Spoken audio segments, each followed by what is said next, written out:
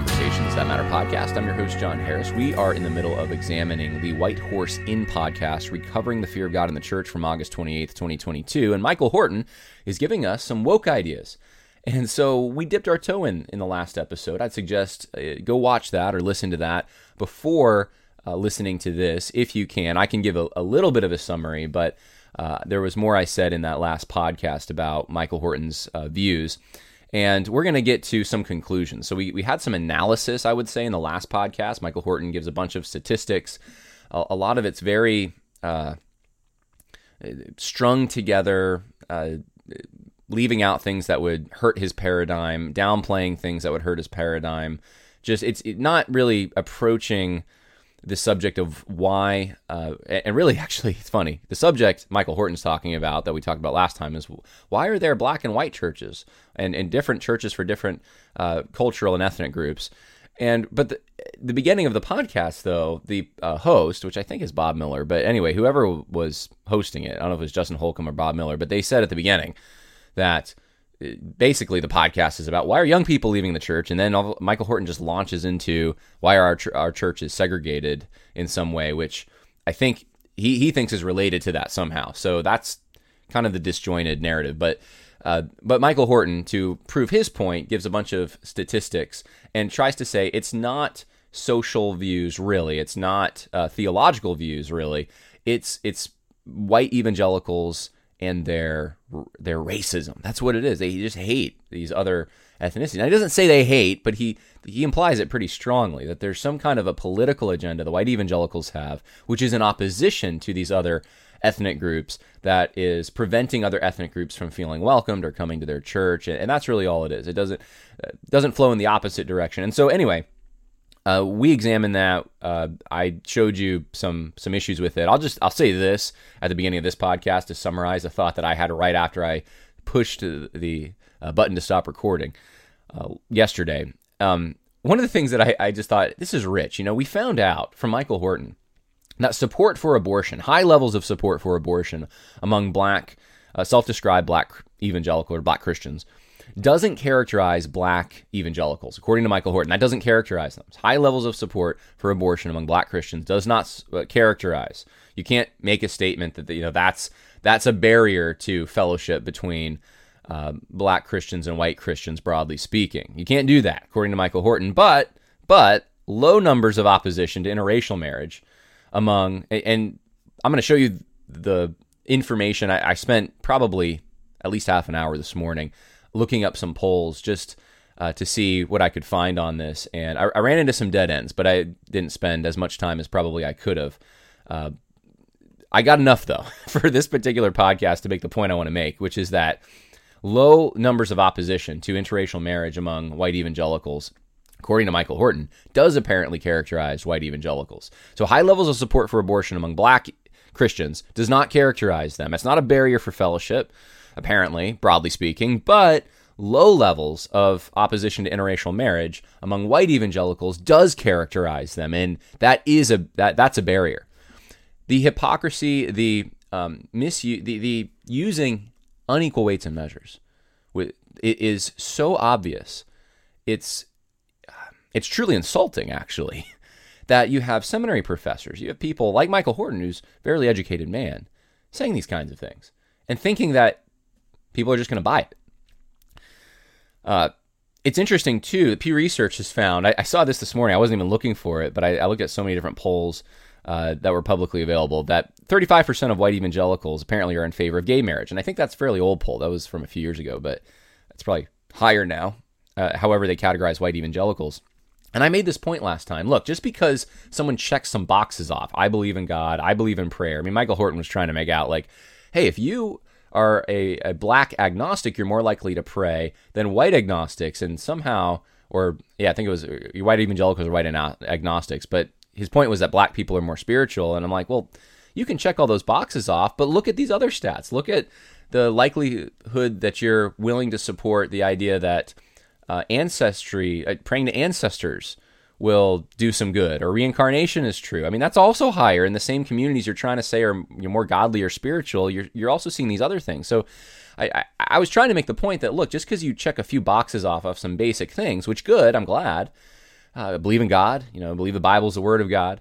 But if that doesn't, if that's not applied in your life, if that's not a reality, if it's just a cultural veneer, and many, look, my family, I'll just say this, I have family, my mom's side, Ohio, my dad's side stretches back to Mississippi. They're both born in California, and I live in the Northeast right now, and the last 4 years I've lived in the South. So that covers the regions of the country, I guess, except for the Pacific Northwest. But I'll just say for a lot of the relatives I have in the South, especially, I think every single one would claim to be a Christian on some level. Every single one of them. And they happen to be white, okay? Because they tend to look a little bit like me. And they would claim to be white. They claim to be Christian. And they would check off those boxes too. Now, how many of them are actually Orthodox believers, following God in their lives? I'm not going to say my deep thoughts about that subject on a public podcast necessarily, but I'll give you enough to say I don't think it's everyone. I don't think it's everyone that claims that. And it's just a reality for cultures. And I said in the United States especially, Black Christians were very influenced by Southern culture, and many of them live in the South, and it's the same kind of dynamic. And I have to ask this question to Michael Horton, Bob Miller, and Justin Holcomb. How do you think Black Christians became Christians, identify as Christians? I mean, Michael Horton wants to champion this idea that they're so much more spiritual than white evangelicals. Well, how do you think they became that way if that's true? Why is that veneer, even if it's just a veneer of Christianity, why is it there? They didn't get it in sub-Saharan Africa, right? If we're talking about those who are descendants from slaves who came here, if we're talking about immigrants more recently, then yeah, it's very possible from other regions that they would have gotten a version of Christianity. But even if they're from the Caribbean or from other places, that aren't the United States, but the 95% of descendants of sub-Saharan Africans who their ancestors came as slaves to other parts of South America, the Caribbean, Central America, where did they learn about Christianity? In other words, all those who came on that transatlantic slave trade and their descendants, where would the broadly speaking, I'm not saying in every example, but broadly speaking, where did that exposure to Christianity come from? Where did that cultural influence come from? Is it white evangelicals that gave them that exposure in the first place? See, this undercuts the whole narrative, if that's true, and historically it would be, that white evangelicals they're so terrible, they're so racist, they don't allow, and the racism, I should say, they're racist to the point of not providing any kind of religious instruction or religious opportunities or teaching or evangelism or any resources to Black people because they're just so bigoted, and they won't let them sit in their churches, and they don't interact with them because there's segregation. And well, how do you think that group of people, Black descent, mostly I'm talking about the descendants of people who came here as slaves, but obviously that doesn't include every Black Christian in the United States, but broadly speaking, for the majority, where did they initially receive that, their ancestors received that kind of instruction, that kind of teaching? How did they get exposed to Christianity? That's a question that I think has to be answered for Michael Horton's scheme to work, because they would have had, I would think there would have to be another source coming in somewhere. Otherwise, you end up, even if white evangelicals are racist, let's just assume that for a minute. White evangelicals, racist, horrible people, but somehow along the way, historically, they ended up providing some kind of gospel teaching and influence to this other group, this other social group. How did that work if they're so horrible and racist to the point that they don't allow any Black people into their churches? Somehow the religious instruction had to take place somewhere along the line, right? That's an open question. I have more I could say, but these aren't the kinds of questions Michael Horton's asking, and that's the frustrating thing. That's in my opinion, the dishonest weights and measures. And maybe he doesn't even realize he's doing it, but it could be out of ignorance. But that's a question that should be on the table. Pew Research, 35% of white evangelicals in favor of gay marriage a few years ago. So if that's the case, white evangelicals today, people who claim to be that, who check boxes off, I mean, that's a much higher percentage than the 2009 or 10 survey that he was referencing. I tried to look for it, and I couldn't really find the primary source, but there was some survey that was done suggesting that I think it was like 16% of white evangelicals were thought that interracial relationships or marriages were bad for the country, or something along those lines. I couldn't find the motive. I couldn't find any of that information. I did find some other information that was interesting. I'll show you. But Christianity Today had a big article about this, but it was like, I think, from 2011, and so this is probably dated information at this point, and that's a much lower percentage than 35% of white evangelicals who favor gay marriage. What makes you think that all these quote-unquote white evangelicals are Orthodox believers? And what makes you think, and they're not, obviously. They answered some, but if we're going to assume that, which Michael Horton to some degree assumes, he doesn't bring up this stat, which is, to me, more telling. Why would we assume that people who check boxes who are black are more sincere? That's the problem with Michael Horton's analysis. Unequal weights and measures. The black people who check those boxes are more sincere than white people who check those boxes. They're more Christian. And this is such an assumption. I was looking yesterday on iTunes just for podcasts on this subject, because I thought maybe someone's gathered some information so I don't have to go find it all. And almost universally, the podcasts on this subject, and I didn't listen to all of them, I could just tell by their descriptions and stuff, are like, one of them I actually did start to listen to, and I just like, okay, they're all just about proclaiming how superior black Christians are to white Christians. And the podcasts are hosted by white believers. And how about this, guys? How about this? Christianity.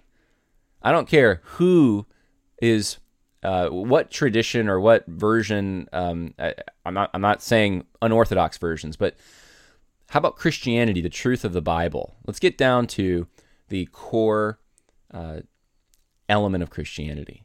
The Bible being the Word of God, truly believed and lived out, final authority in faith and practice. Jesus Christ, the divinity of Jesus Christ, salvation by grace alone, through faith alone, in Christ alone, inerrancy, infallibility, sufficiency of the Word of God, the work and power of the Holy Spirit, Christ's resurrection, the Trinity. Let's get down to this is Orthodox theology, Orthodox Christianity, okay? And whatever form that has taken throughout time, and it, by the way, started with Jewish people, okay? It didn't start with black people. It didn't start with quote-unquote white people. It started with Jewish people, historically.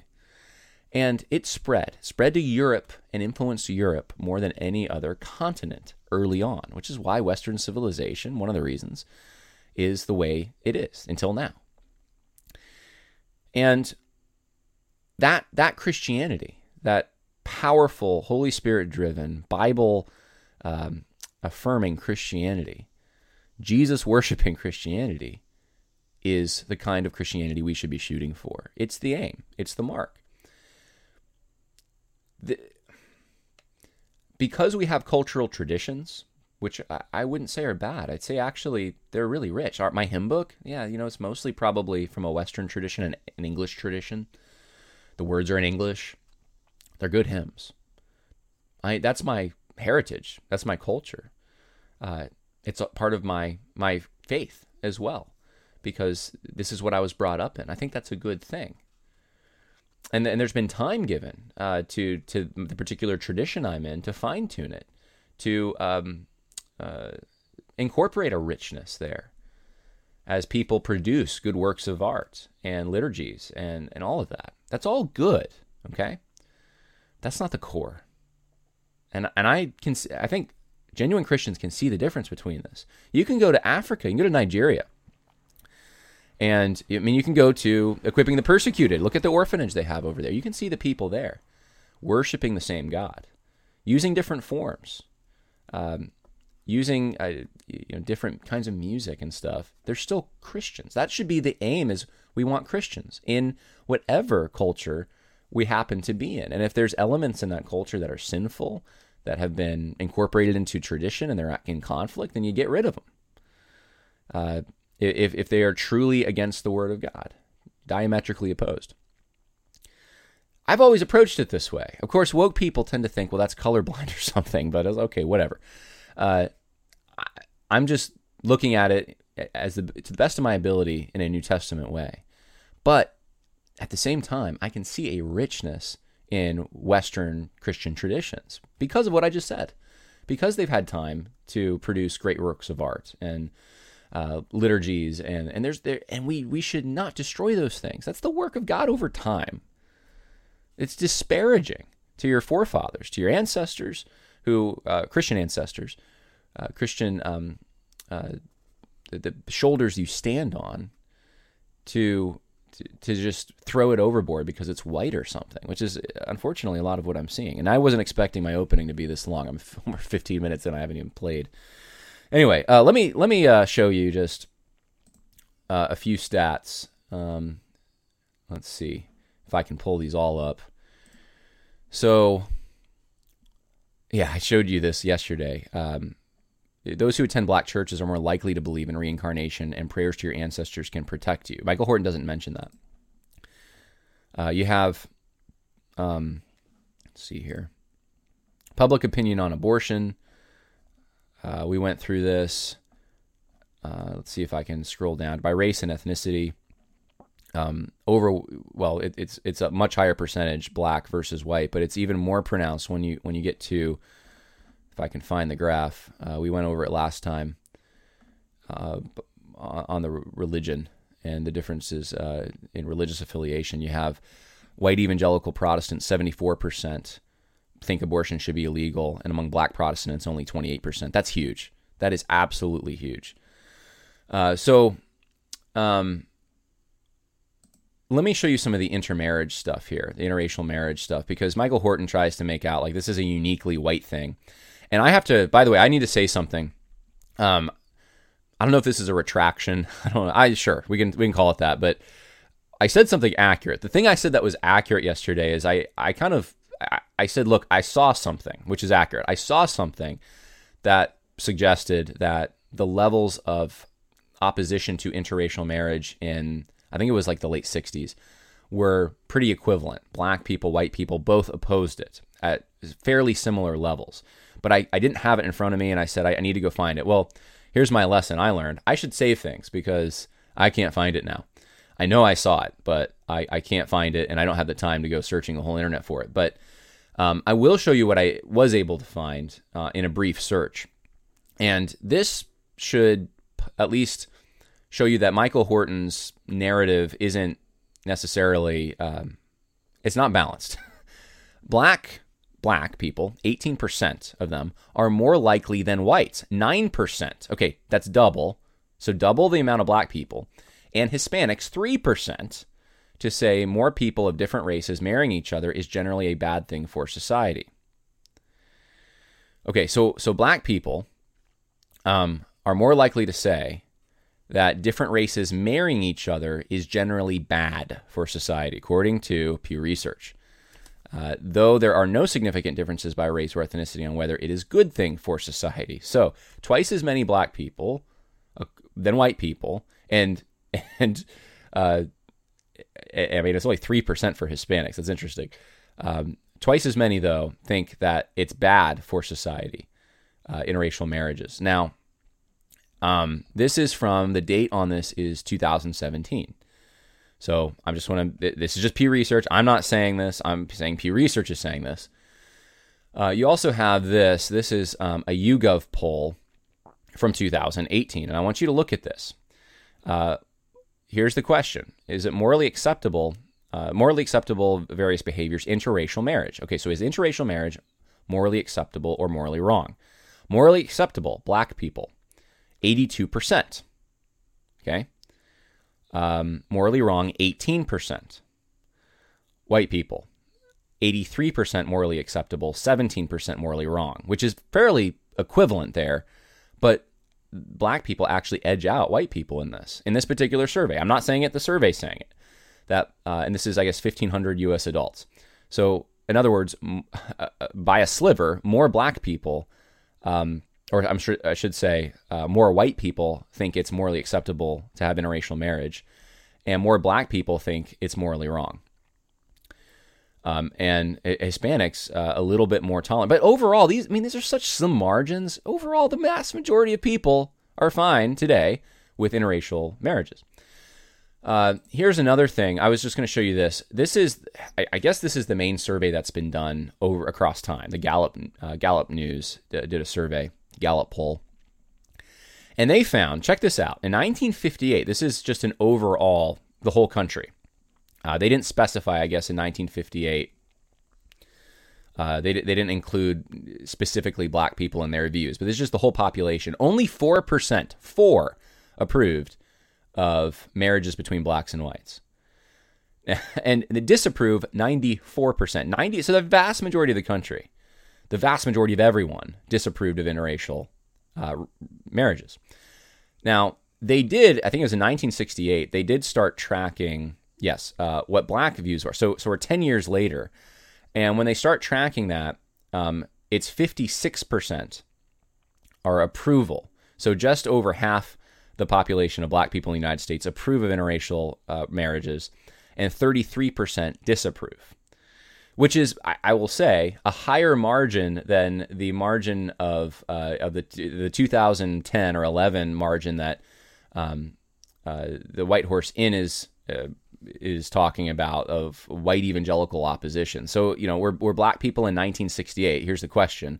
More bigoted than white evangelicals in 2010? Well, I mean, by Michael Horton's logic, yes. But would he really want to draw that conclusion based off of this? So you go throughout time, and of course, the percentages just keep going up until 2013, 96% approval. Now, among white people in this Gallup survey, where's 1968? Okay, 17% are approval. So 1968, 56, that is a big margin. So I'm not sure where I saw or who conducted the poll that I saw that seemed to suggest they were even.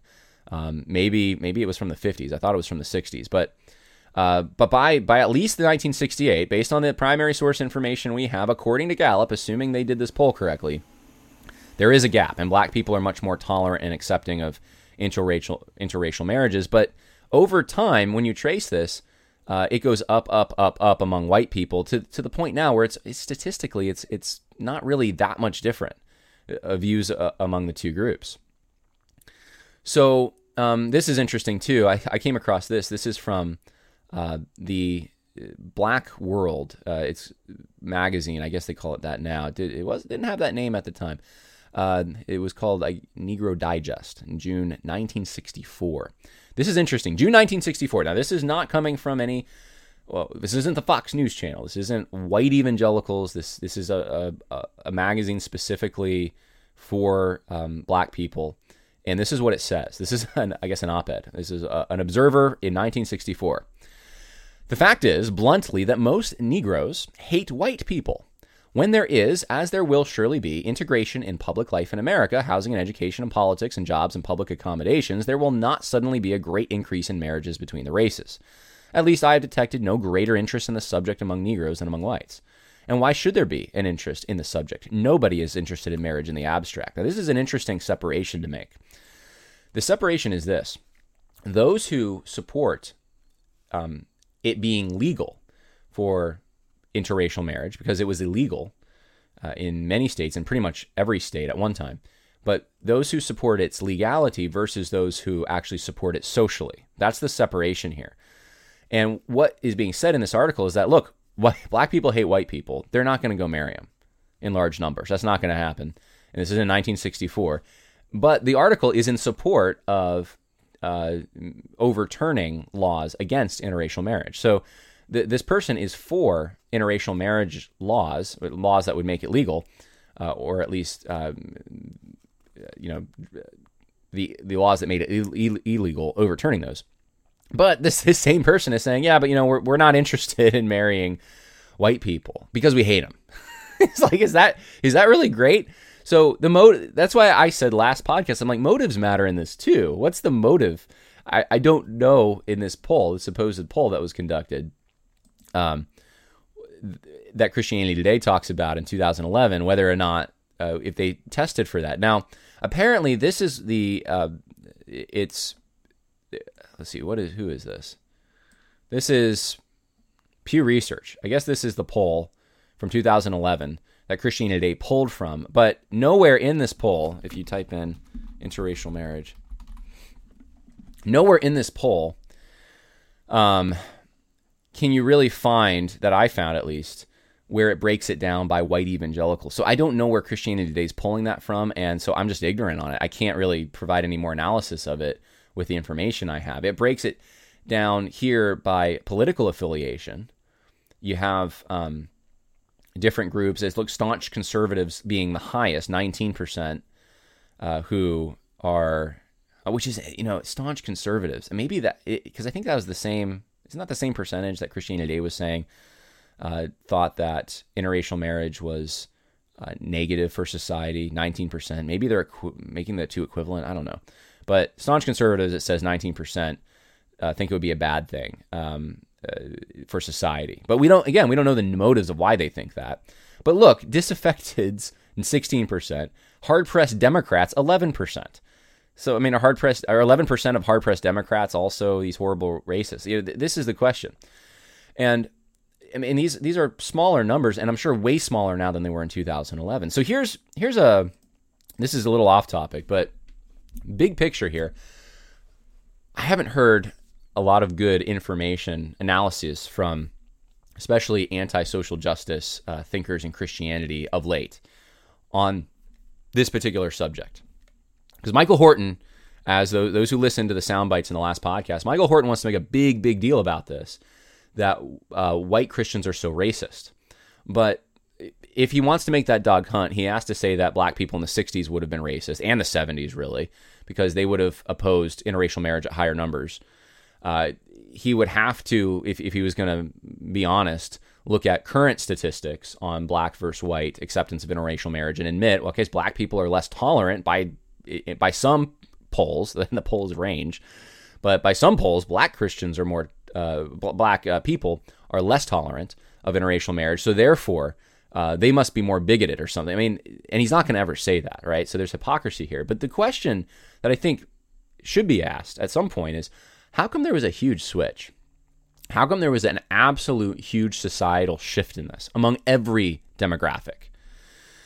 And go back 100 years, it wouldn't necessarily be with everyone because they hated other races, but it was just assumed that marrying outside your race isn't a thing. You don't really do that. That wasn't commonly practiced.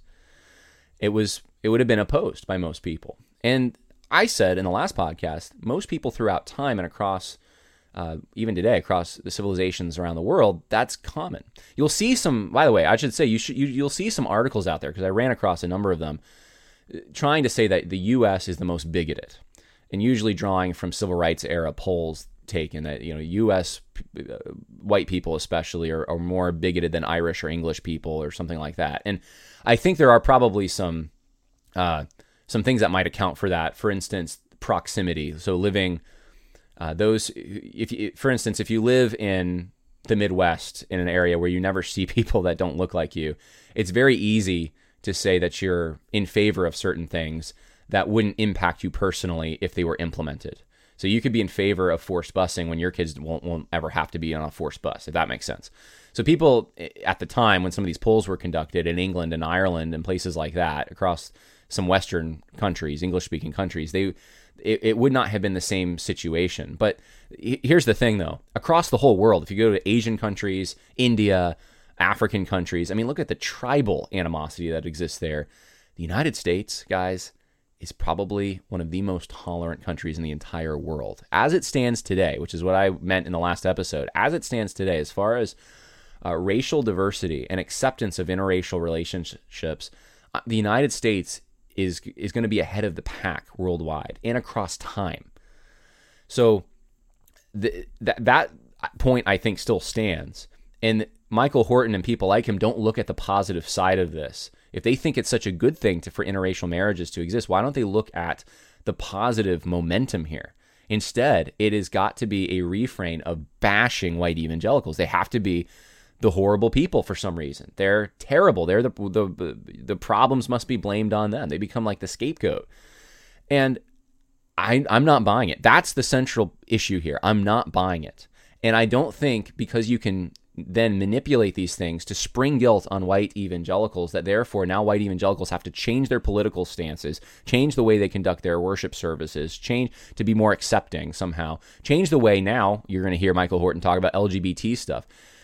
That's the point, is to change the church fundamentally and manipulate by using these tactics of applying guilt to white evangelicals. That's the thing I'm against. And I go to a very ethnically diverse church.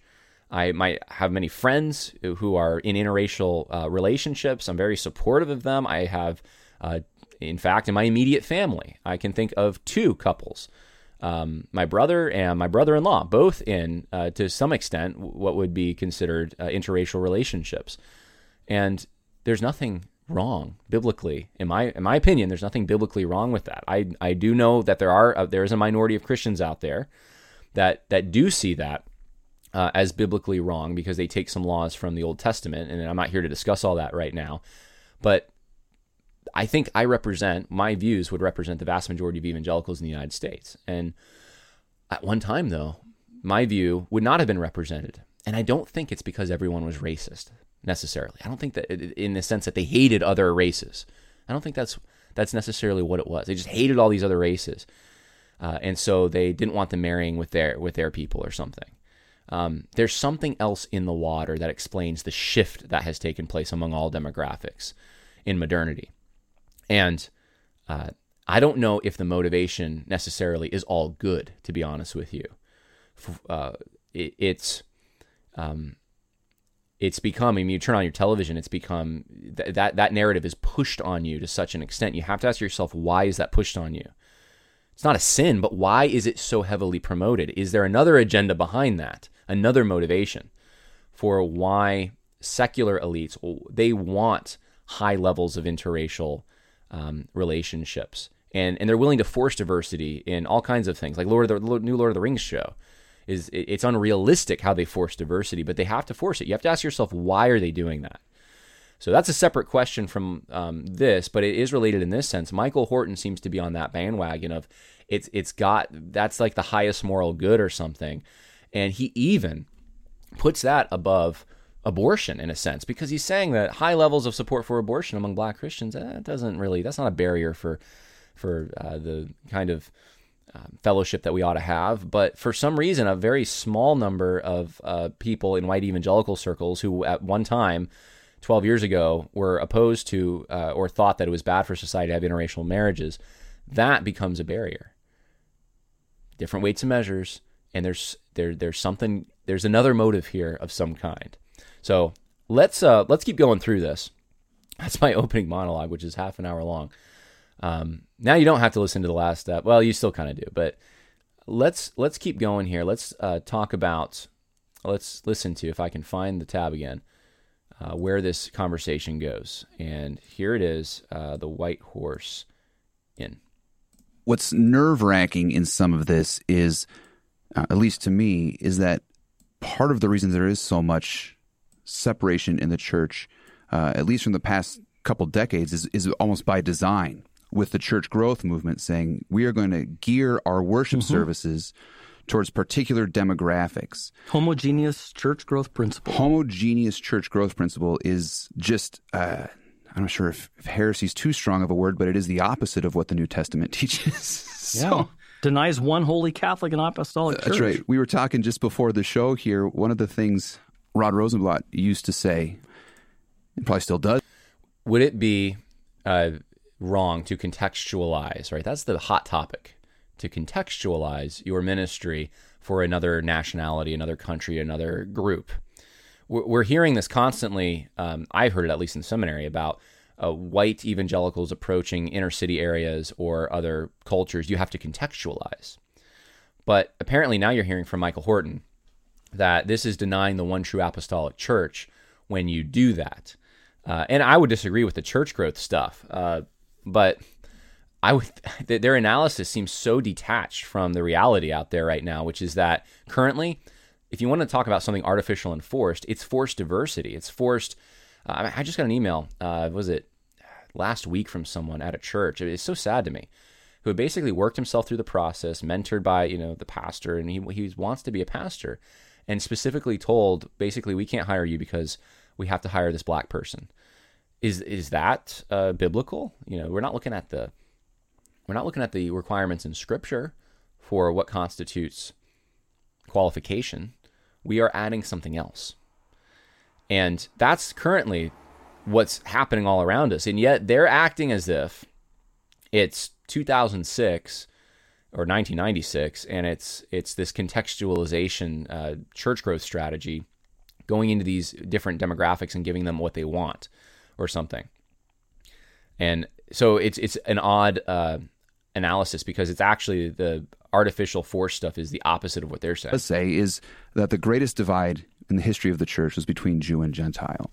And that was the very thing Paul is writing against. I mean, Ephesians chapter 2, you begin with talking about universal sin, justification on account of Christ Jesus. He died and rose for us. And then the second part of Ephesians 2 is the dividing wall being destroyed by the cross of Jesus Christ. That racial divisions, that ethnic divisions, any division that would segregate one group of people from within the church from another group of people is utterly counter to the gospel. Okay, why was there a separation between Jews and Gentiles? I hear anti-woke and woke people both try to take these passages to promote their ideology. But you have to ask a more basic question about the context in Ephesians chapter 2 and Galatians and the Jerusalem Council. What was the actual issue there? It was the laws contained in ordinances. It was the fact that Jewish people wanted to hang on to the law. Not all Jewish people, but that was the division. That was the Jew-Gentile division. That was what it was motivated by. It wasn't, I'm not saying there couldn't have been any racial animus necessarily maybe thrown in there, but we're not given that in the primary source we're looking at. We're not given that in Scripture. You just hate people because of their race or something. It was specifically outlined that it was the laws contained in ordinances. It was the Galatian heresy. It was this question of whether or not you have to be culturally Jewish and practice these Jewish cultural practices in order to be part of the church. That was the question. And it's skipped over as if, and then in an anachronistic reading of it, that it's kind of the same thing as today, that it's the same scenario that we're dealing with when we have different ethnicities in different churches. And yes, if there is a difference between two different churches, and one of them is they're saying that you have to practice these Jewish things to be a Christian, and the other one's not, that's a big problem. But that can cut across any racial divide. In fact, there's a group now, I'm trying to remember what they're calling themselves. A number of people have come to me and told me about them. They're Christian. They claim to be Christians, and they're across. It cuts across every racial distinction. But they think that you should follow these Old Testament laws, and that's the same problem. that is the modern Jew-Gentile division. Hebrew roots movement, I think, is what it's called. But it's not. There's really not a racial thing going on there, a racial hatred dynamic, and so this often gets positioned as if it's this racially charged issue when that's not what the New Testament gives us. We have to apply scriptures where they're. We have to apply them in the context in which they were given to modern contexts that are similar. We can't just take them for our purposes, cherry pick the record, and then use them for our own social agenda. So we have to actually ask ourselves the question, is my worship service, is the way I talk about church, are there certain overtones or implications that say this looks more like a nice service for people who have a white German background, or is the way worship is conducted here reflective of the universal church throughout the ages that has encompassed everybody from all kinds of tribes and nations and languages and tongues? Mm-hmm. What you're describing, Mike, and what we're picking up on is it looks like there's a white evangelical self-deception taking place. Almost like they're telling themselves, oh, this is about theology. But all the numbers are saying it's not about theology. There's actually something below that. You're deceiving yourselves for whatever reason. A lot of the issues we're talking about with regard to Black Christians also relates to Asians, and just not Black Christians, but we're talking about Black and church. So Black people, Asian and Latino, Latina, you have some of the things that have been done and said in the harm for Asian citizens because of people's views on COVID. Masks. And it's their fault. And similar, because of a certain view on immigration, you actually have Christians saying things to Hispanic brothers and sisters that are sinful. There's something below the theology that is animating these responses, and it's self-deceptive to make it sound like it's a theological difference when Black Christians and white evangelical Christians have more in similarity, and the same would be with many Asian Christians and Latina Christians theologically. What I think is helpful about the point you're making is you're pointing out the self-deception, which is something that is done by sin. This is Romans 1, that we know the truth but suppress it. There's a moral decision to suppress and deceive oneself. Well, and that's the tragedy. This was the big principle of the church growth movement. And Donald McGavran, he was the father of this idea. And he actually came right out and said, people like worshiping with people who are like them. So you can either have small churches that have integrity over this issue or growing churches that follow the homogeneous church growth principle. He's just brazen about it. I think that's called apartheid. South Africa did this, didn't turn out well, and Okay, this is so insulting. Okay, so it's apartheid when you have different churches that attract different ethnic or social groups. That's called apartheid because they're separate. I thought that was apartheid would have been the government getting involved and forcing separations. There's no government getting involved here. So if you naturally kind of filter out, which is what he's talking about, an organic, natural process. So people generally like worshiping with people like them. Guess what? Most families go to the same churches. There's exceptions, but most families tend to stick at the same churches. People that would be most culturally, genetically, traditionally associated with one another tend to worship in the same ways, believe the similar theologies, similar habits. They like their ice cream social, at a certain time every year. They tend to be together. And guess what that is? That's called apartheid, apparently. That's apartheid right there. So apartheid was forced from the government. This is more organic, and it doesn't have to be anything sinful about that.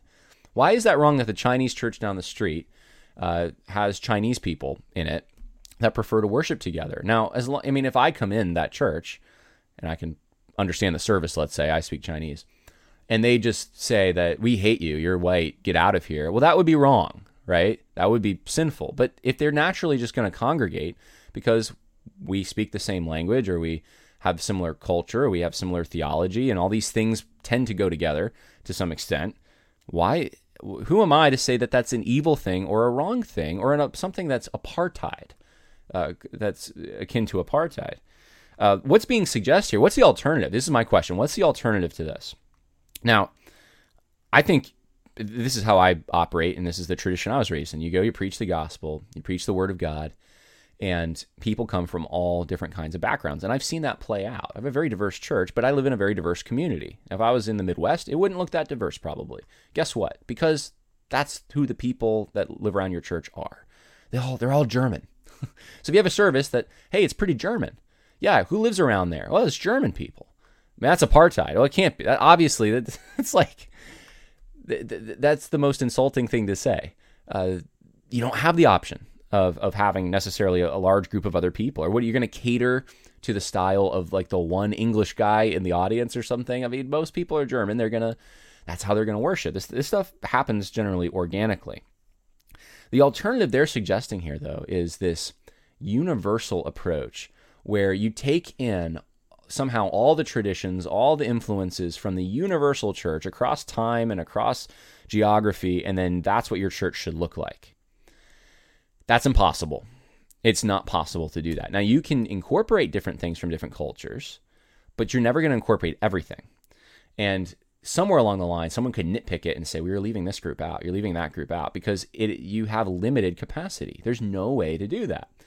And many of the people aren't going to understand certain things from other cultures. They're not going to understand. If one culture takes very literally greet each other with a holy kiss, and they take it, let's say, a little far. There's some traditions I know of. They kiss on the lips, men with men, women with women, and that's the Christian thing to do. Now, if your church doesn't do that, are you not welcoming to them? The group I'm thinking of has German roots, so you don't love the German people, because you're not going to do it. I mean, that's where you would have to go. You'd have to incorporate everything. It's impossible. There has to be a stable set of social customs and mores. You can color a little outside the lines, but you can't go so far outside that there's all these contradictory mixed messages. The music that you're using, the mode of worship is not complementing the message of the worship, which can often happen because sometimes different sounds even and different. I know there is a universality. There is a universal good and bad art, I think, but there's also a subjective element to art, and some things can be taken as offensive and they don't complement worship, whereas other things can be very complementary depending on the culture or subculture you're in. So what they're suggesting is impossible to actually do, and it opens the door for constant nitpicking. It actually destroys the church itself, because as soon as you cater to one group, then pretty soon there's this marginalization of a marginalization of a marginalization that's not being catered to. You can't cater to everyone in the same way. There's no way, because you have limited capacity. So that's what they're suggesting. And of course, then the accusation is that it's Asians, blacks, and Latinos. It's not just black people. It's Asians, blacks, and Latinos that the white people are bigoted against. And because there's something below the theology. Now, is that a conspiracy theory? Something below the theology resting there. And it's Romans 1 self-deception. Romans 1 self-deception is pretty serious. I mean, that is a really serious charge. Trading the truth of God for a lie, worshiping the creation instead of the creator. And going down, I guess we're on the road of homosexuality at that point. I mean, that's a pretty serious charge to level, and that's exactly the charge they just level. Self-deception in literally the white evangelical church, because they're not diverse enough, they are self-deceived. And they think that their differences are about theology, when in reality, they're just a bunch of horrible racists. That's what you're getting from this podcast. Well, what about the Asian or the Latino or the black churches that are monolithic? Are those churches also somehow self-deceived in a Romans 1 style? Or is it just white evangelicals?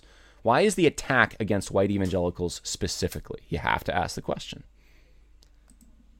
There actually underwrote apartheid in political terms, in society. And you look at the church in America also has had a very large hand in all of this. And you say, again, okay, why can't African American people, Latino people, Asians, and these are different demographic communities. With each community, there's a different history. But why can't they just come to our church? And the more, the merrier. Here we would have to bring in a sociologist and ask them about the history of redlining, where chambers of commerce and real estate developers kept non-white people out of white neighborhoods until not that long ago, legally. And now it's still done, but not legally. So whites were never kept out of African American and Latino and Asian neighborhoods, but non-whites were kept out of white neighborhoods. And so now we have white churches, very distinctly white churches. I mean, I can understand. I preached in 100% nearly Asian congregations. Everybody's from Korea or China, first or second generation. Okay, you can understand that. But there's no reason for a church that has no recent immigration history. Whoa, hold on. What did I just hear? So if you're a recent immigrant, it's fine to have a church for people that are just like you. Why, Michael Horton? Why is that fine? We've just gotten done talking about how if it's not a theological difference, apparently it's Romans 1 self-deception to have a church that's monolithic. We've just heard about how horrible white Christians are because they're too monolithic. And now you're saying that if it's Asians, though, that are first or second generation, that's fine, apparently. And you'll even go preach at those churches, and it's fine. Why did they get a pass? So if it's a white group of, let's say, explorers who came to this country, pioneers, who were the first Europeans to come to what is now the United States, if they form their own churches, and then those churches over time promulgated themselves, became what they are today, traditions were passed down, their children and their children's children kept going to that church, somewhere along the line it became evil. At what point? I'd really like to know, what was the date? What was the year that became evil? Was it 1799? Was it 1850? Was it 1960? Was it 2010? When did it become evil? Please give me the moral principle that makes it okay for the first couple generations to be in their monolithic church, but then generations after that, it's not okay. If you're white, apparently, because we still haven't heard that it's apparently okay for black people to do this, or Asians to have monolithic churches, because it's all white people's fault, because now redlining is being brought in. Well, guess what? I mean, Michael Horton says redlining's still done. I'd like to see the evidence for this. I talk about this in Christianity and Social Justice, Religions and Conflict, which you can get at worldviewconversation.com, because I go through Phil Vischer's narrative and Jamar Tisby's narrative, and so I talk about it. And it's much more nuanced and complicated than it's often made out to be today. But the bottom line with redlining is that there were mostly insurance decisions that were made. That was the motive behind most of what is complained about as being redlining. There were covenants on certain houses, and we're talking years ago now. There were covenants in like the contracts that affected other minorities, that you weren't supposed to sell it necessarily. How universal this was, I don't know. It affected certain areas more than others. I know in California, in I think San Francisco, there's a number of cases of this, even like modern cases where people are looking back at old contracts and they're like, wait a minute, our house isn't supposed to be sold to someone who's not white. So yeah, that kind of stuff did happen. And there certainly, I think, was some racial animus associated with that. A lot of the concern, though, with redlining was insurance related. And I'm willing to concede that I'm fine with saying that in some of this, I don't concede that all of the motivation was just hatred for other minorities, but I'm willing to concede that could have played a part in some of that. However, it has been a while since redlining has taken place. It has been legal. In fact, there's measures to make it illegal. In fact, even some of the measures that led to the financial downturn in 2008, 2009, housing market problems and stuff, trace back to attempts to rectify giving loans to certain demographics because of historical discrimination and that kind of thing. And so loans were given that people couldn't pay back, and it led to these bundled securities that ended up taking down our financial market. If anything, there's been a way overcompensation to attempt to rectify this. And I would just say that I think a lot of other policies, crime policies, education policies, have caused a lot of what's typically called white flight. So these urban areas that then a lot of the infrastructure has left, a lot of the money has left because of rising crime rates and low education standards. And you could interpret that along racial lines, but you can also just look at it as like, look, my family needs to have a better life. I'm moving to the suburbs. I can't live here anymore. And so there's a complex array of things that have caused there to be different groups of people living in different areas. You see in New York City, I live not far from New York City, different ethnic groups who came to New York City settled in different areas, and they kind of stayed there. Sometimes they move a little bit, but it's still like very segregated, but not because of legal impositions of segregation, but because the people who end up settling there just organically live together. That plays a big part in this. So when you're talking about why churches look the way they are, ideologues want to make it about one thing. Oh, it's redlining, it's racism behind that, and it's still happening, and it's just as bad, and that's why. No. No. People, there are vehicles today. People can, not everyone, but a lot of people can get public transportation. They can drive. There are ways to overcome these things. And there's a lot of places that, in fact, a lot of suburban places have a vast array of different kinds of people living in them. So, Michael Horton's asking you wonder about Michael Horton's church. Is it pasty white? Is that his problem?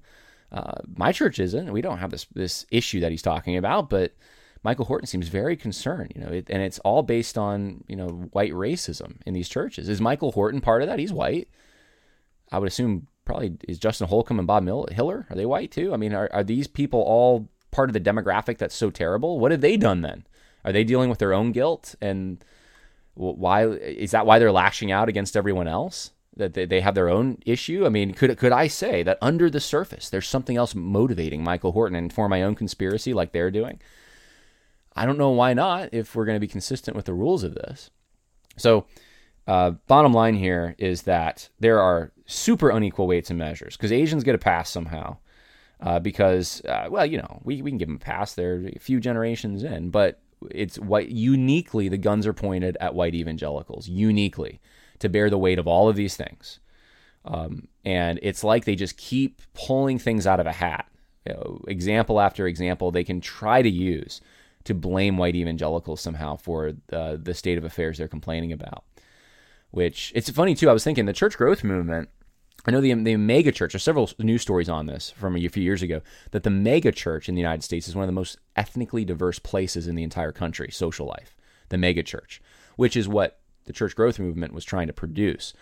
So it's interesting to me that they're blaming the church growth movement here, but the church growth movement, I would say a lot of that was focused on like middle class people and people of all different races in that demographic. You go to like Saddleback Church or something, you're going to see that firsthand.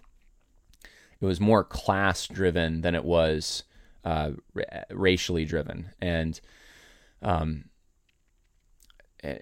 more probably age would have played a bigger part than ethnic makeup. But they want to find something to blame, so they're blaming that. All white.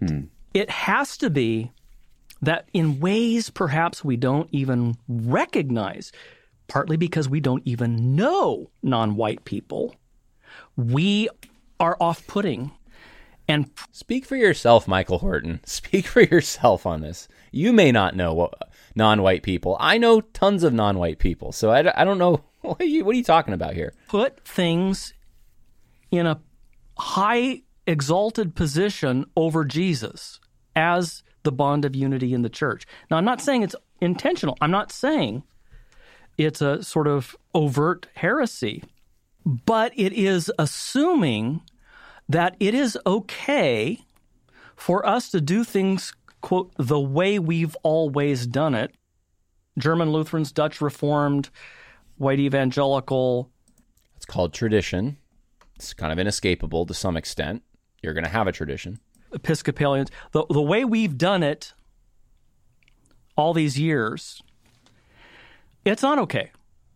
The way we've done it has obviously not been conducive to that picture in Revelation 5:9 of people from every tribe and kindred and tongue and nation worshiping around the throne and the Lamb. Okay, so then we got to rethink it. Okay, so here's the point. We've got to rethink it. We have to, based on all this analysis, we now have to apply it. And applying it means dismantling our churches, the traditions of our churches. He takes a shot at tradition. We can't do it the way we always do it. We have to do something different. So what is that? And that's what we're about to jump into. But the goal here is we got to look like the Revelation, Church of Revelation, but that is descriptive, not prescriptive. It is not Revelation's not telling you this is what you need to do for your church. This is the stated objective is your church looks like this. The Revelation is about the universal church, which, look, you have your local church, and you have the invisible and the visible church. You have the visible church, your local church you attend. Some people there might not even be saved because there's wheat and there's tares, but you all attend this local church. Then there is the invisible church, or the universal church, the Holy Catholic Church. Catholic in the universal sense of everyone who's part of the family of God. And guess what? I have unity and fellowship with those who are truly saved in the Armenian church, in a black church, in a church where the Smurfs go. I mean, so whatever church it is, if it is people who have a relationship with Jesus Christ, are part of the family of God, I do have unity with them, even if I don't go to their church. Because by nature of being part of the family of God, that in itself is a certain kind of unity, and it's an important unity. So it doesn't mean that I have the same proximity as people that attend my own church, but I do have an attachment to them. So there's a category error when Michael Horton tries to take the universal church and Revelation and what it looks like, and he said earlier the Holy Apostolic Church, and then impose it that what it looks like should be the same as your visible church in your local community, which may be composed of only Germans, or it may be in an inner city, or maybe even in a southern rural area where it's, who lives here? It's black people. It's migrants. It's the Gullah people that live in here, this area. So your church is probably going to reflect that to some extent. And it's not, there's nowhere in Scripture that says that's sinful. Honestly, what I'm talking about here is not about how do we resolve the problem of race in America. That's way above my pay grade. The only focus that I have here, and I'm passionate about this, the only reason I have it in the book here is because it is a gigantic chunk of the fear that white evangelicals are displaying in the culture right now that makes it hard for people who've grown up in it to listen to it, much less for people who haven't to give it 1 second's thought.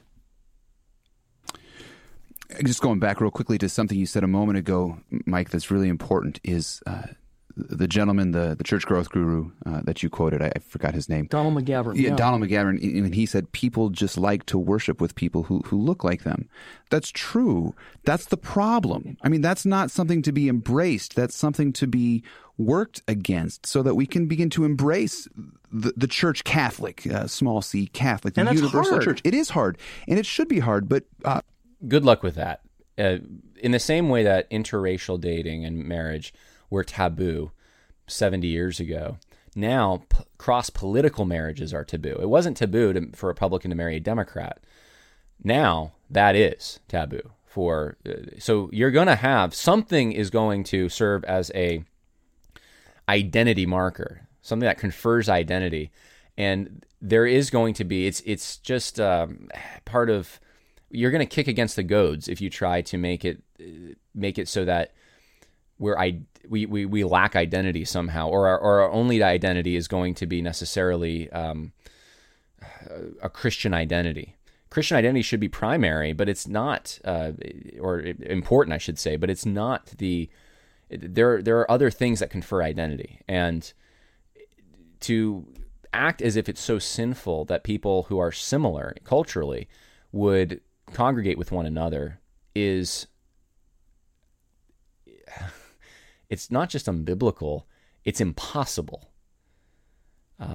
Because we're going long, I won't tell the full story, but I know of churches where the pastor basically chides the congregation that you're not out there with people that aren't like you. You need to go to hang out with people that don't do your hobbies. Well, guess what? God, the mission field God's given you, the souls that will exist for eternity, that you get to minister to, are most likely going to be in places that you have proximity to. That if you're a fisherman, you're going to probably be able to reach fishermen. You're probably going to be able to reach people in your family better than others. You're probably going to be able to reach people in your community better than others.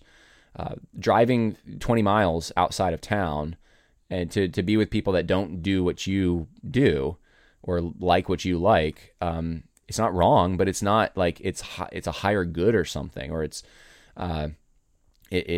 so much superior. I mean, if it's people who haven't heard the gospel ever and you're the missionary, then that's one thing, but that's not what they're talking about. So this is not going to work out.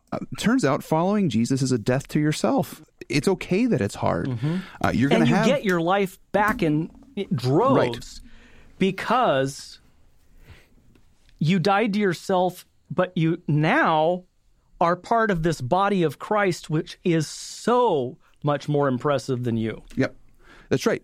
Congregations love to talk about how welcoming they are as congregations, and that is good.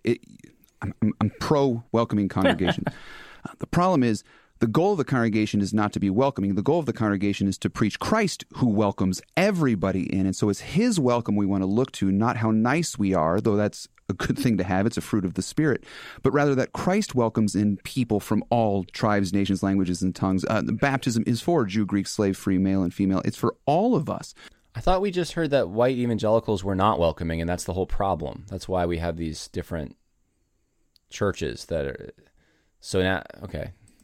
To unite us as one. The problem is if we are worshiping in a way or preaching in a way that sort of separates us out as the holier than thou, like we are the elect and we are the right ones and everyone else can either become like us or they can't join us. And that's not the way the New Testament speaks at all. Yeah. And Mike, you brought up and you said your passion on this is that this is difficult for those of us who've grown up in these types of churches to hear it. How much more for those who haven't been churched when they hear this. And that's the point that we start out with, is that there are some increasing numbers of de-churched and unchurched. People are leaving the church because of the way positions are communicated and held. Okay, so now we're finally back to actually 23 minutes into the podcast. We're finally back to the initial point of the podcast itself, which is why are young people leaving the church? But look how scrambled they are. They're going from thing to thing. Well, it's redlining. It's still happening. It's because white evangelicals they oppose refugees, and they are less likely to think that there's systemic racism in the police. And these are the things. It's their political views that are really the problem. Or it's because they pride themselves on being so welcoming, but actually they're not preaching Christ who welcomes. They're running all over the place, finding reasons, some of them kind of in conflict with one another. So they're super welcoming, but yet they're not welcoming, right? To blame white evangelicals. It's like anything that'll stick, let's blame the white evangelicals. You have to ask yourself why this hatred of one's own group or they're admitting here, like these are the churches. We're talking about the churches we grew up in. Why is this such it's one thing, I think, to point out a flaw for the purpose of bettering or improving a church or a tradition or something you love. I don't get the impression in this conversation, I wonder if you do, that they love the church they're talking about. Do they love these churches? Is this a Pauline type, I'm going to correct you, but man, I love you and grace to you and stuff? Or is this just like scorched earth? You're Romans 1 self-deceivers. It's incredible the hatred they have for their own. Some have called this oikonophobia, where oikos being the Greek word for house. They hate their home. It's the hatred of the familiar. And it's very odd. It's not something that I think that it's often motivated by a guilt one has them and a shame they have themselves, and it's motivated by and again, I don't know this 100% with them, but often I think that what would make sense of it is they want to separate themselves from the group that they're ashamed of, and so things like this are an attempt to do that. They're leaving because they're not hearing words of eternal life. They're hearing someone trading in the pulpit for punditry. They're handing over proclamation of good news for the drivel of being a thought leader for a cultural moment. That sounds like projection. What would that description describe if not the White Horse Inn? Isn't that... I wouldn't be that severe in my analysis, but if they're going to say that about white evangelical churches, isn't that very similar to what they're doing? Where is Christ being exalted in the White Horse Inn podcast, or is it they're trying to be the culture warriors. I mean, this whole podcast is they're being culture warriors. We're not doing some type of radical dualism as if it doesn't relate to now, but it relates to now in a different way. Yes. Than I'm a thought leader on this particular moment and you need to hear my thoughts. The pastor should be repeating the words of eternal life, not trying to create up some type of guru image for themselves. This goes with what both of you are saying. I remember one of my seminary professors saying that in the liturgy, you're not welcoming people into your living room. This is not your show. This is not your house. This is Christ's house. This is Christ's body. It's his show. It's the thing he's performing. Your job is to get out of the way, be a means of Christ welcoming people to his feast, not yours. And that would mean Christ draws people without my cultural peculiarities getting in the way of that as much as possible. And that's why Paul says in Ephesians 4, make every effort, and it's Greek, it's a very emphatic verb, make every possible human effort to preserve the bond of unity, the bond of peace. Make every effort. You got to work at this very hard. You got to think, what is it that is keeping this unity from being made more visible? And when the world comes after us to put a microphone in front of our nose to talk about masks, we shouldn't be surprised.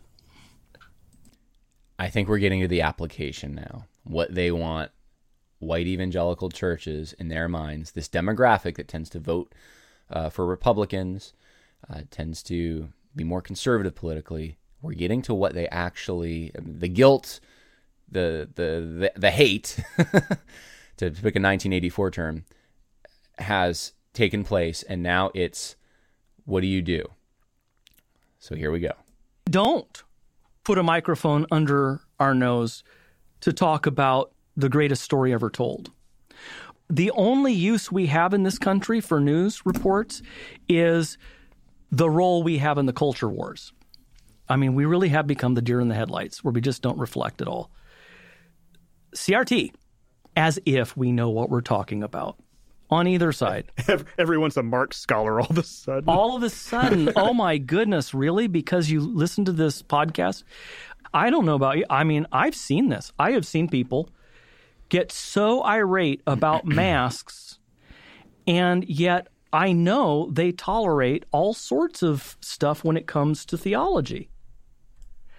It's not really about Christ and the church. Quote unquote, white evangelicalism has become a socio-political demographic. So there is something to be said here for the way in which what we're hearing from the pulpits on Sunday morning. What is it that is being preached? Should the pulpit, maybe ask it this way, should the pulpit be addressing issues like masks or on a perhaps bigger, broader, deeper issue, LGBTQ plus issues or things of this nature? Should we be addressing those things from the pulpit? And I would suggest to you, yes, but the way in which they are addressed must not ever sound like CNN or Fox News. That's the problem. Let's take the mask issue, for example. If your pastor's going to preach on it, his preaching on it needs to be, you need to die to yourself and live for the sake of your Christ. You need to die to yourself and love your neighbor as yourself. And if your neighbor has a different view, how are you still going to love them? Not really any other part of the conversation. People should be able to come to the church and have differing views of masks. What ends up happening is people start coming to the church and they say, hey, listen, this church has a different view of masks than me. If it's coming from the pulpit, they believe that that must be this church's view of God's view of masks, as if God ever said anything about this. And so then they leave because I'm not a part of that side of the aisle. I'm not a part of that side of the conversation. We definitely see this happening with the LGBTQ conversation. This is more serious, so let's wait on that. But I want to make a few points here. So masks, CRT, the Fox News or CNN narrative about masks, and he mentions LGBTQ. He's going to get more into detail. These are not about Christ. So, and this might be the radical or the reformed, sometimes they call it, but the radical two kingdoms view, which to me is probably the worst view. You have the classical or the Protestant two kingdoms view. You have the radical or reformed two kingdoms view, and then you have one kingdom. The radical two kingdoms view, I think, is probably what might be motivating this to some extent, and it's this understanding that the government and the church are so separate that the church must, to some extent, acquiesce.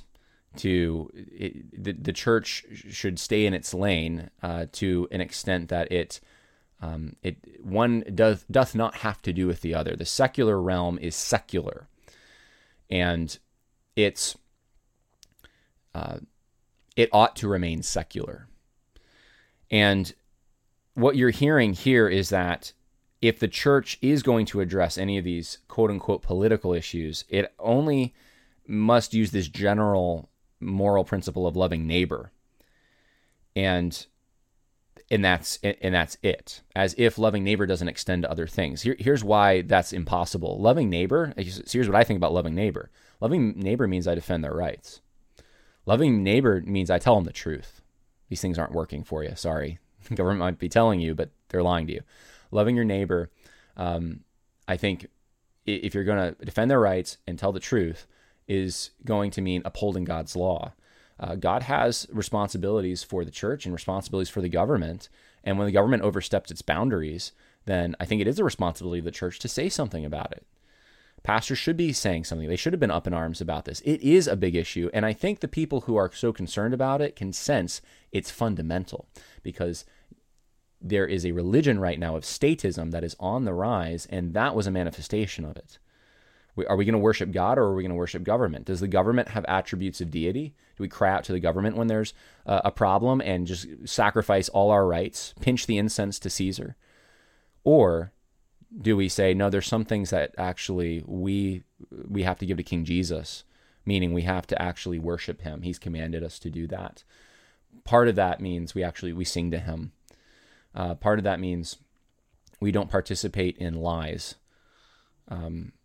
There's so much more to even the principle he's bringing up of loving your neighbor that would apply in the civil realm. And I think it's funny in a sense, because if they were going to be consistent with this, let's go back, 70 years. Does that mean the churches should have just acquiesced to anything the government did at that time, when in regard to race relations, let's say, when many states, or let's go back even more, let's go back 150 years, when it would have been illegal just about everywhere for interracial marriage to take place. I mean, you can even go back, by the way, just a side note here, you can go back to the 1850s or 60s. You can, like William Lloyd Garrison, right? Chief, or like one of the most popular abolitionists out there, was against laws that prohibited interracial marriage. But guess what he said about it? It's not because he was in favor of miscegenation, the word they commonly used back then for races getting together. He just thought that that the law should be changed because that's just. But he wasn't in favor of black people marrying white people, right? Far be it from him. So I'm just telling you, even the views of the people back in those days who would have been considered heroes by the left today, their views would have been more insensitive in the mind of the modern left than the conservatives of today. That's how radically things have shifted. So in that day and age, I mean, not to get on a huge tangent, but I mean, you had New York City. There was a riot when there was a rumor spread. I think it was in the 1830s or something, or 40s. But there's rumors spread that there had been an interracial marriage, and it was a riot in New York City. There was a riot in Philadelphia over pretty much the same kind of thing during that time period. That it wasn't uncommon for people. People were pretty universally opposed to it.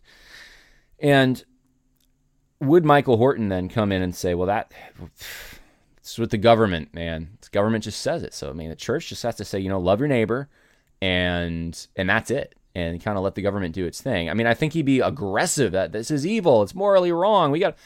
So where are the lines is the real question here. If you can't talk about masks or shutdowns, if you can't talk about CRT, and they're making fun of, people are experts on CRT. I mean, it's insulting. I mean, you could hear an elitist laugh going on there in a way that, all these people who think they're experts, they're not experts. Well, look, I've written 2 books on social justice. The last one, I definitely got into CRT, and I had to read CRT. I had to read Derek Bell. I had to read Kimberly Crenshaw Williams. I had to read some of the pop CRT people out there. I didn't understand it. And it doesn't take a lot of work, guys. It really doesn't. I tell everyone, just read Delgado's book, Critical Race Theory, and you get it. It doesn't take a lot of work. This stuff has been around for a long time. It's new left ideas.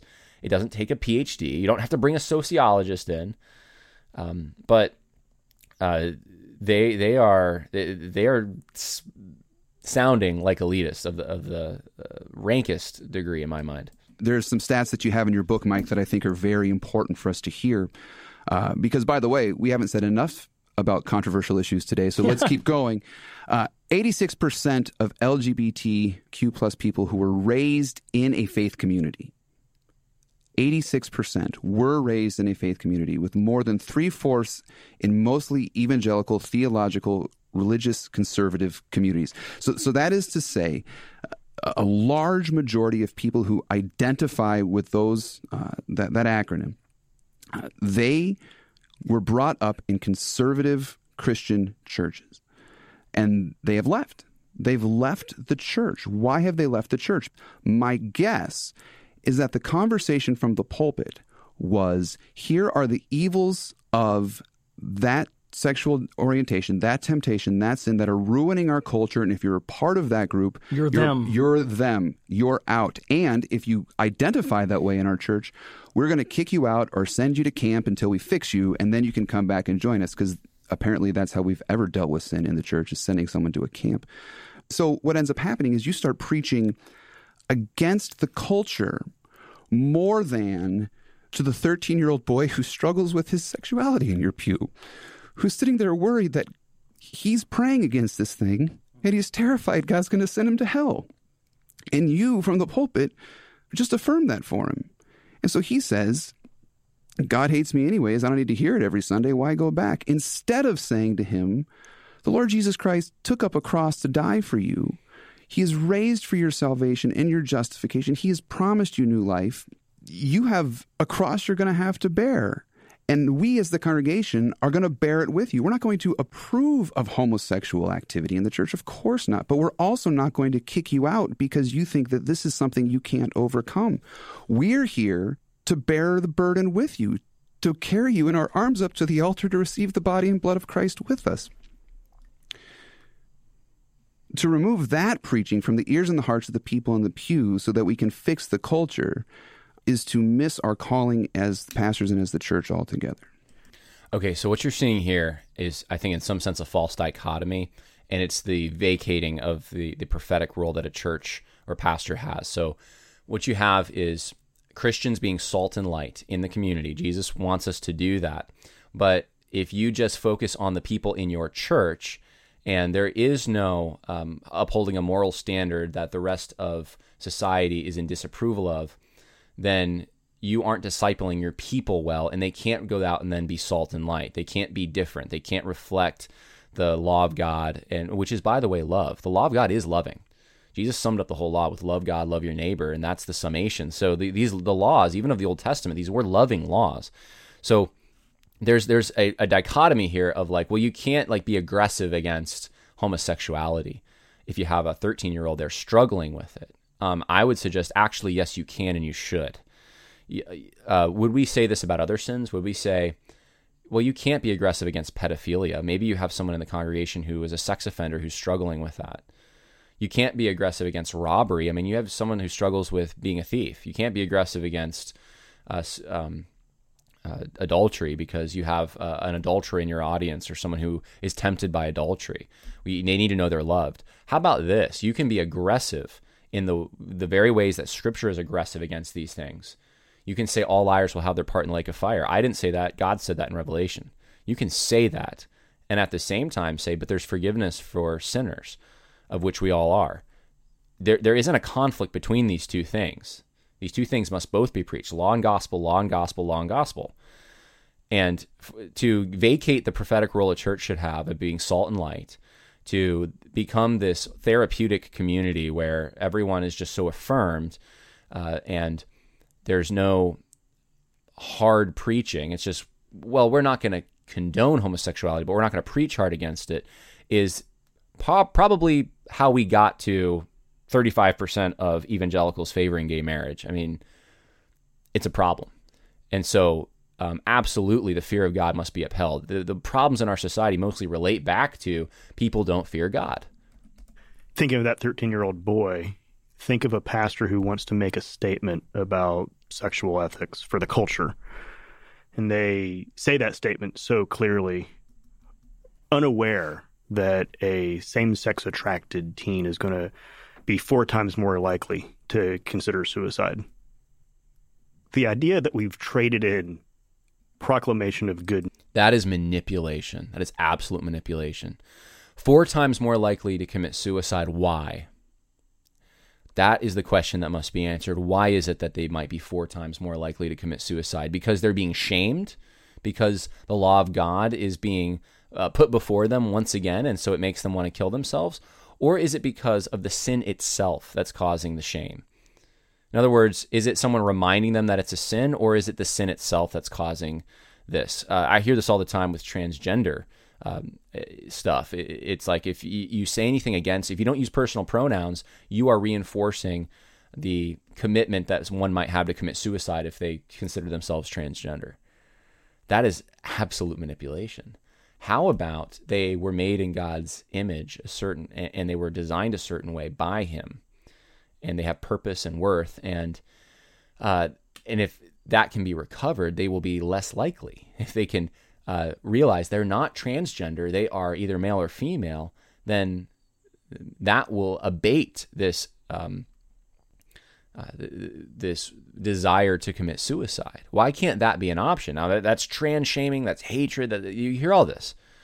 But all of that is meant to neutralize anyone who would uphold truth. So truth just gets destroyed. Truth doesn't matter as much as what? As much as someone's feelings getting hurt. Would you do this with any other sin? Would you say, well, if people who struggle with pedophilia are more likely to commit suicide, so you better not mention it. You better not talk about it harshly, at least. No. In fact, we need to try to prevent more people from going into, sliding into these sins that are being normalized. There's no doubt that there's an uptick in people who think they're transgender or think they're homosexual. Huge uptick. Is that all because, well, that's just how they're made? Or is it because monkey see, monkey do? Is it because there's so many positive examples of it put before them? It's because there's positive examples. So the one place during the week they can go, for some people, and hear that that's actually not a positive example, don't follow that road to perdition and death, we are now told, actually, if you do that, if you prevent them, if you put God's law before them, you are the one that is causing the suicide. It's disgusting. This is not Christian at all to say this kind of thing. News, to make a political moment, to be careless with your words, and to make a sheep of his flock think they need to not live is a moment for deep repentance for that. This guy needs to repent. This guy absolutely needs to repent.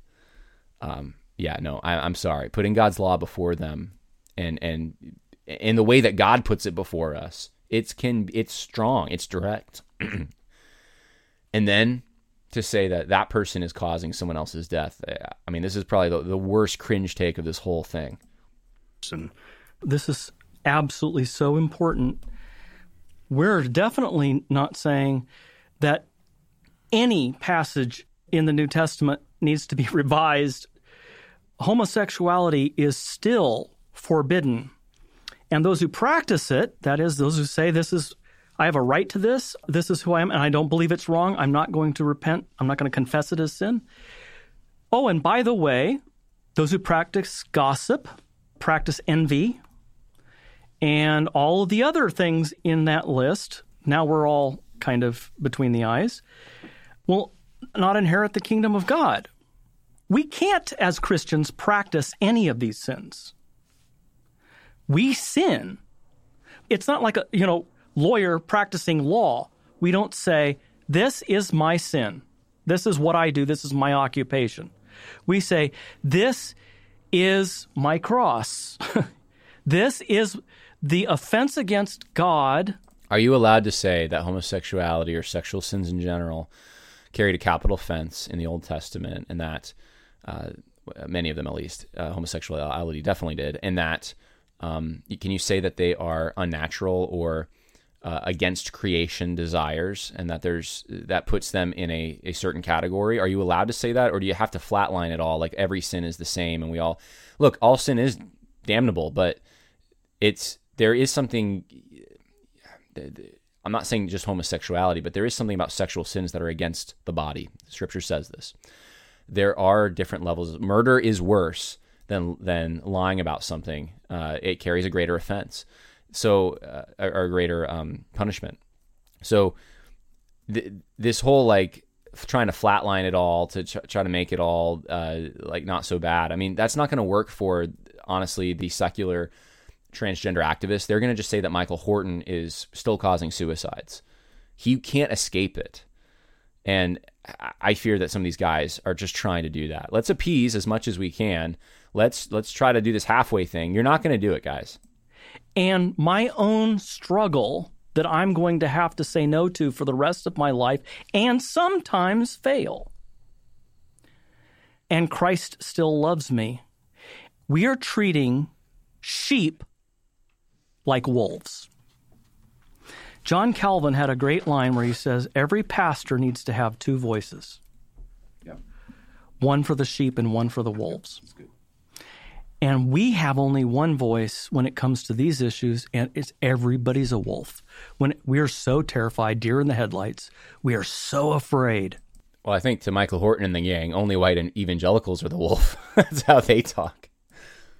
Of them. Here's some statistics that just blew me away on this topic. While only 9% of the general population is open to returning to the faith they've abandoned. 9%.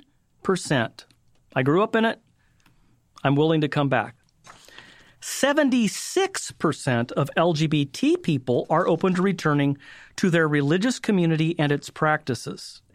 And only 8% of these said this would require a change in theology or convictions about sexual ethics, while the remaining 92 just wanted to be loved and given real time instead of being shunned or ignored. In other words, this study concluded 92% people who were raised in Christian conservative churches and are LGBT today, 92% would be open to return even without that faith community changing their theology, end quote. That's stunning.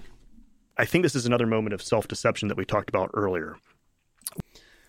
I don't know about this statistic. I haven't looked it up, but if in my own interactions with homosexuals, and I have had friends who are, I think there's a great insecurity associated with that community. And oftentimes when you start getting into the stories, there's parental abuse. There's all kinds of things that led to where they are.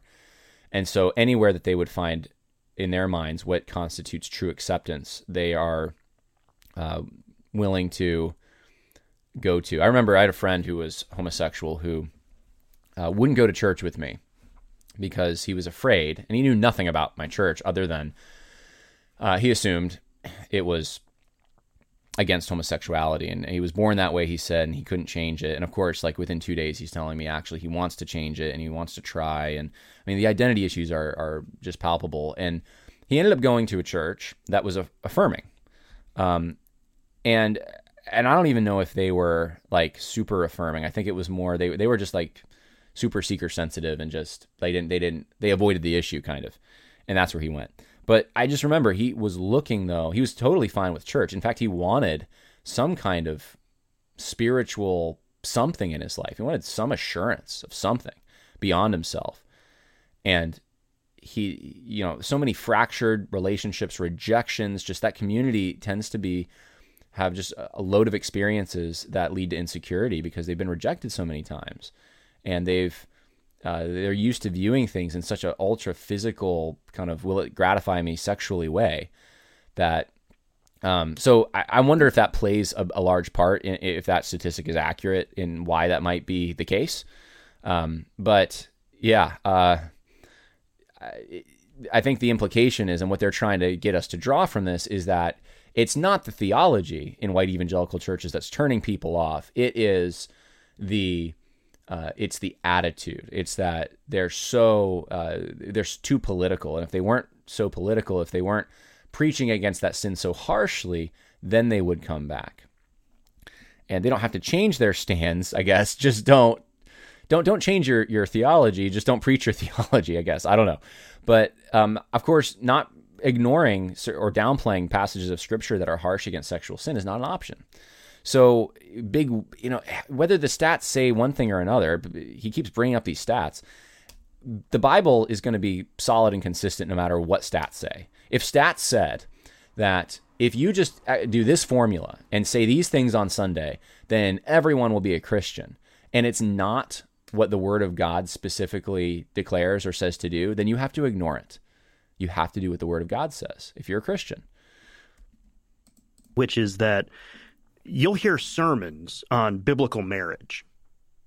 Usually when people are talking about, hey, we have a biblical doctrine of marriage, they're talking about not same-sex marriage. That's the point.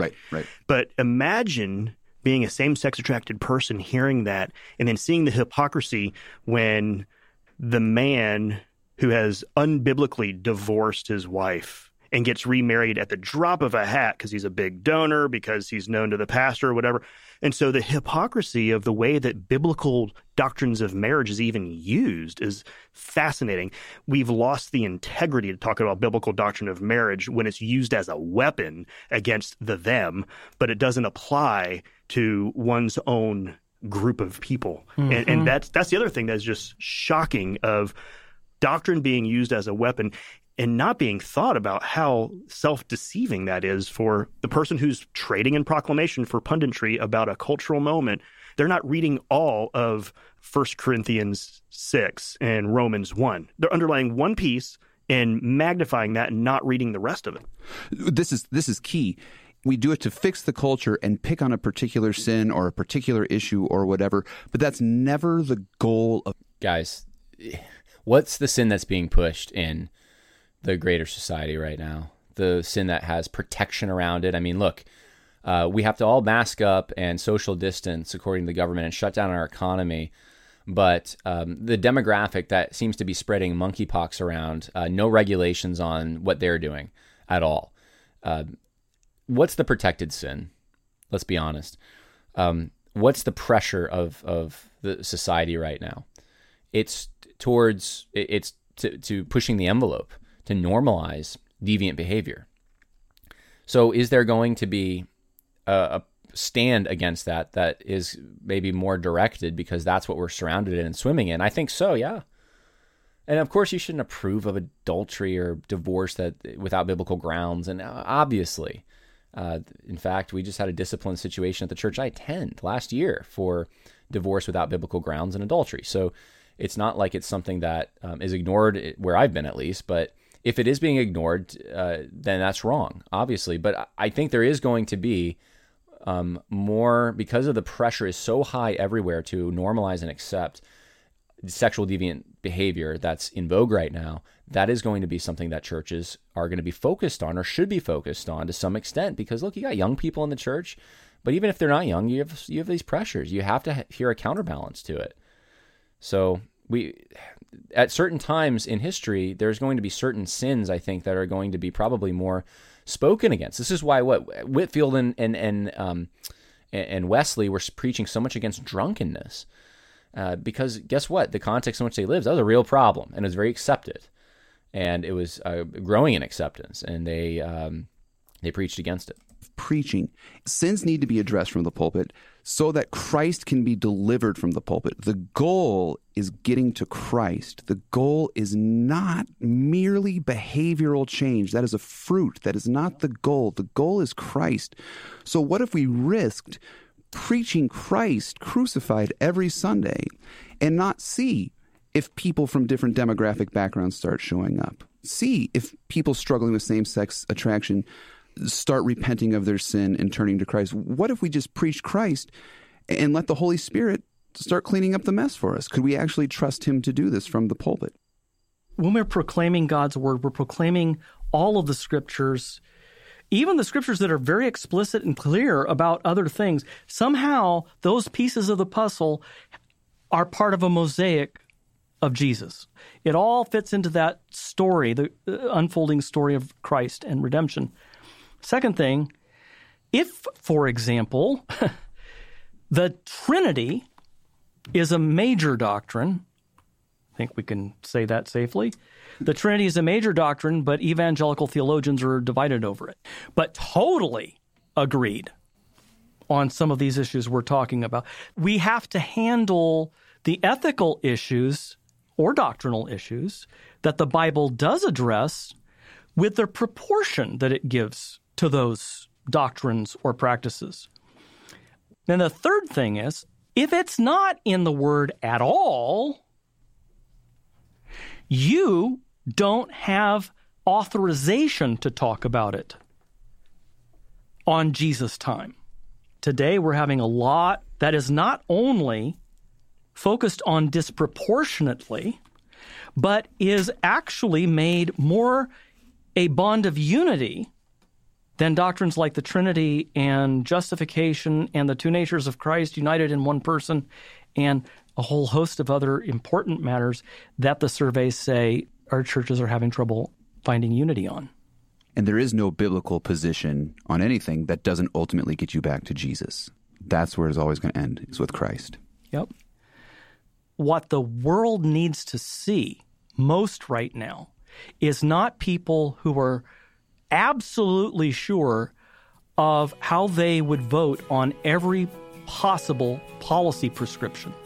What people need to see most right now, especially, is Christians on their knees as that part of a fallen world that is confessing its sins and receiving absolution from a forgiving God. All right, so we're done, finally. Wow. Okay, so what's the end game? What's the result of all of this? Well, you got to preach just Christ. So that basic message, you forget about these other things. And they give examples, too hard on LGBT, the mask thing. Don't do that. And then don't ignore the things the Bible doesn't address. If you're going to address subjects, keep it proportional to, so if the Bible preaches about homosexuality 4 times and it preaches about greed 20 times, preach about greed more, that kind of thing. So here's the thing with all of this. If you look at the different epistles that Paul wrote, he focused on different problems. Guess why? Because the churches he was writing to were facing those problems. It was application of biblical principles, but he was applying these things to unique situations. The 7 churches of Revelation didn't all need necessarily the same rebuke or the same message. They needed, there is some, they need to know the full counsel of God, but there are certain things, if they're disobedient, that they need confrontation on. And so it doesn't mean that you have to be proportional in the sense that you figure out how often the Bible talks about something and only talk about it that often, despite the fact, you know this with raising children. How often are children disobedient in one area, and you have to harp on that area to some extent, right? So this is the goal, and really what it is to neutralize what they're calling the white evangelical church, to neutralize it so that it doesn't do these political things, and if they do that, then they'll attract more people. That's the whole thing. And every biblical position should get you back to Jesus. Well, I guess in the sense that we're upholding his law, but some things are just going to be upholding Jesus's law. So, this was a terrible episode. There's no sugarcoating it. The whole thing started with a shaming of the evangelical church, trying to grasp at anything to shame the white evangelical church. And then, and in order to get out from under that shame, you got to do these things. Don't confront the totalitarian government we have. Kind of downplay that one. Don't take such a hard stand against LGBTQ. Be careful of that. You might be causing people suicides. And here we are. So, Michael Horton, I would say, I think I feel confident in saying, guy's kind of woke. And I appreciate you all staying with me for this mega edition of the Conversations That Matter podcast. Last thing I wanted to just say is, if you're looking for a good organization to donate to for missions, there's so many bad ones now. I would suggest going and checking out Equipping the Persecuted. You're going to go to equippingthepersecuted.org, and it says Galatians 6:10 says, "Therefore, as long as we have opportunity, let us do good to all people, especially to those who belong to the family of believers." And of course, your giving should be primarily your local church first. But there are believers around the world suffering in ways that we can't even imagine yet. we might soon, but I mean, we don't have terrorists coming into our town and blowing up our churches on Sunday when we're meeting. And so we have brothers and sisters in Nigeria who could use our help. And so I would suggest checking out Equipping the Persecuted. They're doing a work there. They just built, or they're building an orphanage. You can check who they are, their statement of faith, their financial integrity, all of that stuff is there on the website. And they're doing a work that I know other groups aren't doing. Other groups, like even Voice of the Martyrs, they're not in Nigeria doing the kinds of things Equipping the Persecuted is actually doing. Giving the bulletproof vest, the body armor, the walkie-talkies. They're not just giving the gospel, they're helping Christians, actual brothers and sisters in Christ, defend themselves. So check out Equipping the Persecuted. Go to equippingthepersecuted.org. God bless. Until next time. Bye now.